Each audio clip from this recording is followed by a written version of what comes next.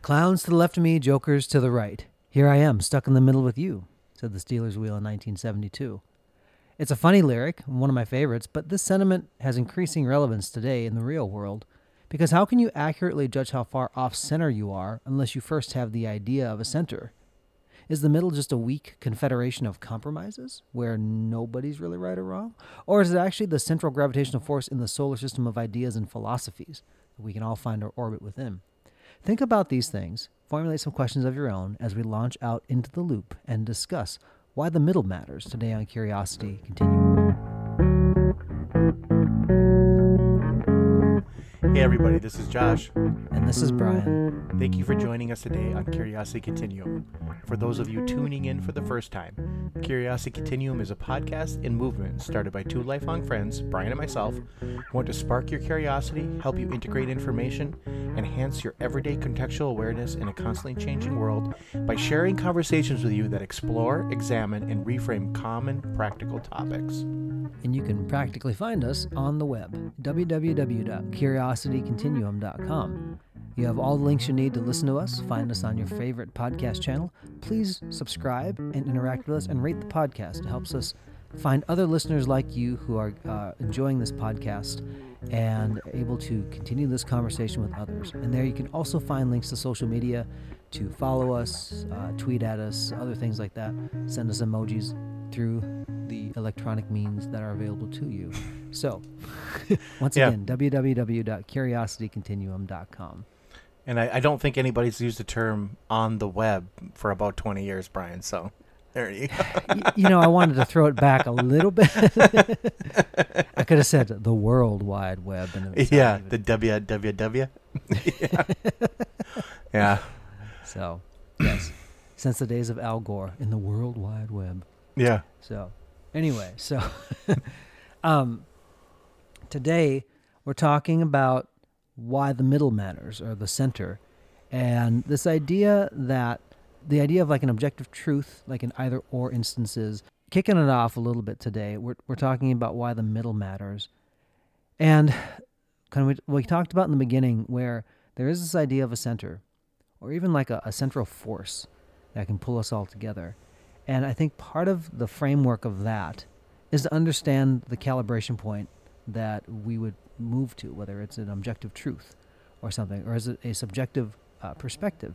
Those are different things that when you understand, you can start to say, okay, here's the middle of something. Often, maybe, we're only left with the edges of something. But just because of the existence of edges means that there's something there in the middle to take a look at. Increasingly, I think we've been exposed more and more just to edges, and there's a good time now, I think, to be able to start re-examining the roots or the center of something to understand how we got to where we are. Yeah, I totally agree, Brian, that we've been exposed to the edges of, the fringes of, we would call it fringes of society or whatever. And because we think of that as the edge, or, for example, in politics, the far left or the far right, everybody's talking about that, but they don't really talk about the people in the middle or the things in the middle or the central ideas. So everything comes from this central point, which I do think that is important to realize. When you have a continuum of folks and they're on it, it's important to understand where they're orbiting so that you can understand one another. So, Josh, you and I have been friends for so long. We have a common vocabulary, which we've built over 3 decades. So it's pretty easy for us to, maybe screw up something we've said and you go, oh yeah, I know what you're saying, Right. Just because we've gained that.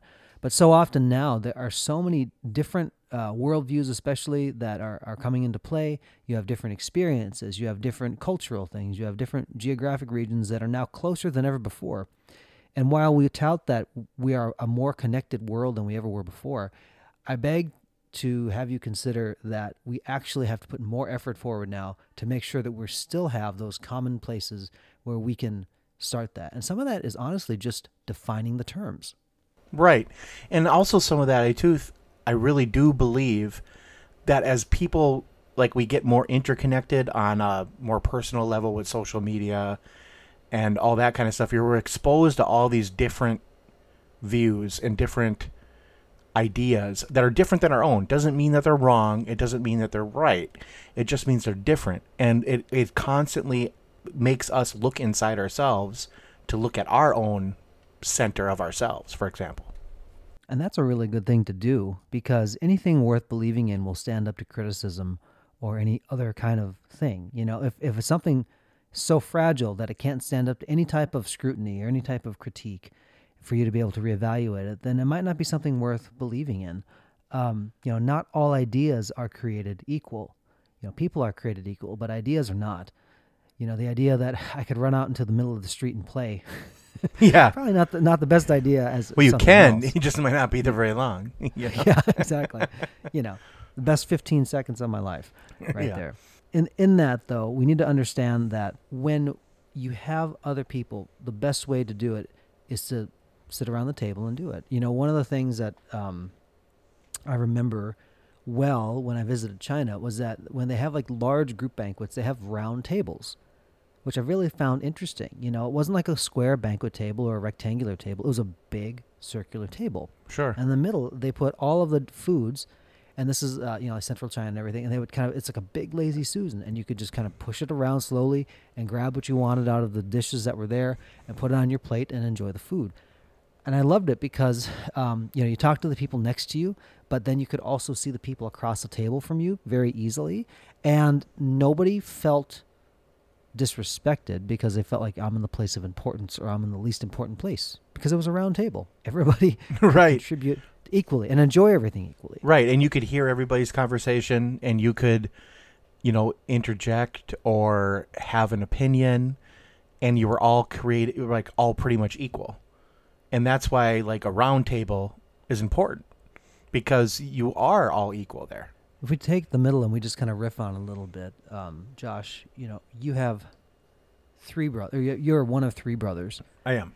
And we had a lot of our friends, too. It's funny. They were the oldest of 3 brothers, seemed to be, for whatever reason. And, we have a friend who's the youngest of 3 brothers. The weird one. The weird. Yeah. We love them all. Yeah, no, we love them all. But, yeah, the weird one. Yeah. It's interesting to me always that the middle child in a even like a family situation, they have a little bit different view of everything, and it's almost like they're trying to differentiate themselves, because they're playing a very different kind of role. Like, they're not the oldest and not the youngest. They're there. It's a consistent thing, and psychologists have noted very often, like, here's middle children, and middle children understand middle children because they're there. And obviously not everybody in society is that, but especially now. They're like the referees, They're the referees, or like they're Switzerland, or they Sorry. say, I'm going to do something completely different, They're going to do, they're going to go, you know what, yeah, I hear this and I hear this, but I'm going to go do this. And sometimes those people are the most creative folks, or sometimes, hopefully they're not the black sheep of the family or whatever like that. But the idea is that sometimes you're trying to differentiate yourself. And I think in a culture now where everybody's exposed to a lot of other different things, and everybody's trying to be different about it. And so sometimes the only ways that people get attention is by gravitating toward an extreme. Unfortunately, some of those folks are also the loudest people in the conversation, which is why I think there's this large group of folks who have been silent for a long time, to say, why can't we just all talk together? Why can't we just talk about it? Why can't we come around a table and do this? And it's because increasingly more and more and more, the voices that are the loudest are on the edges. And I think the time is rising where the people that have been silent will start to speak. And it's important then, as they speak, that they're going to bring a third perspective into something that's going to help everybody. Right. And the third perspective is probably, it's not only really needed, but it's also probably, to be honest, it's a little combination of both.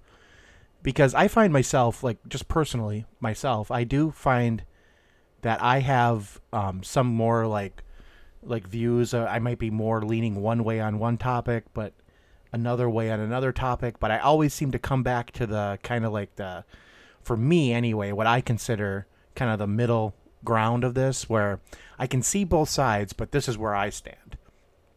And I think that's important to realize. The other thing to keep in mind also too is like, what is your center? As in, not like, what's the balance point, which is important, but how are you internally calibrating? Because that's important. Sometimes you realize, oh my gosh, like I need to look at that, or like this is good and this is right, or You compare it to something else. Go, oh yeah, that makes sense. Every car goes into the shop for a realignment every now and again to make sure is it still doing what it's supposed to do, what the factory specs initially said.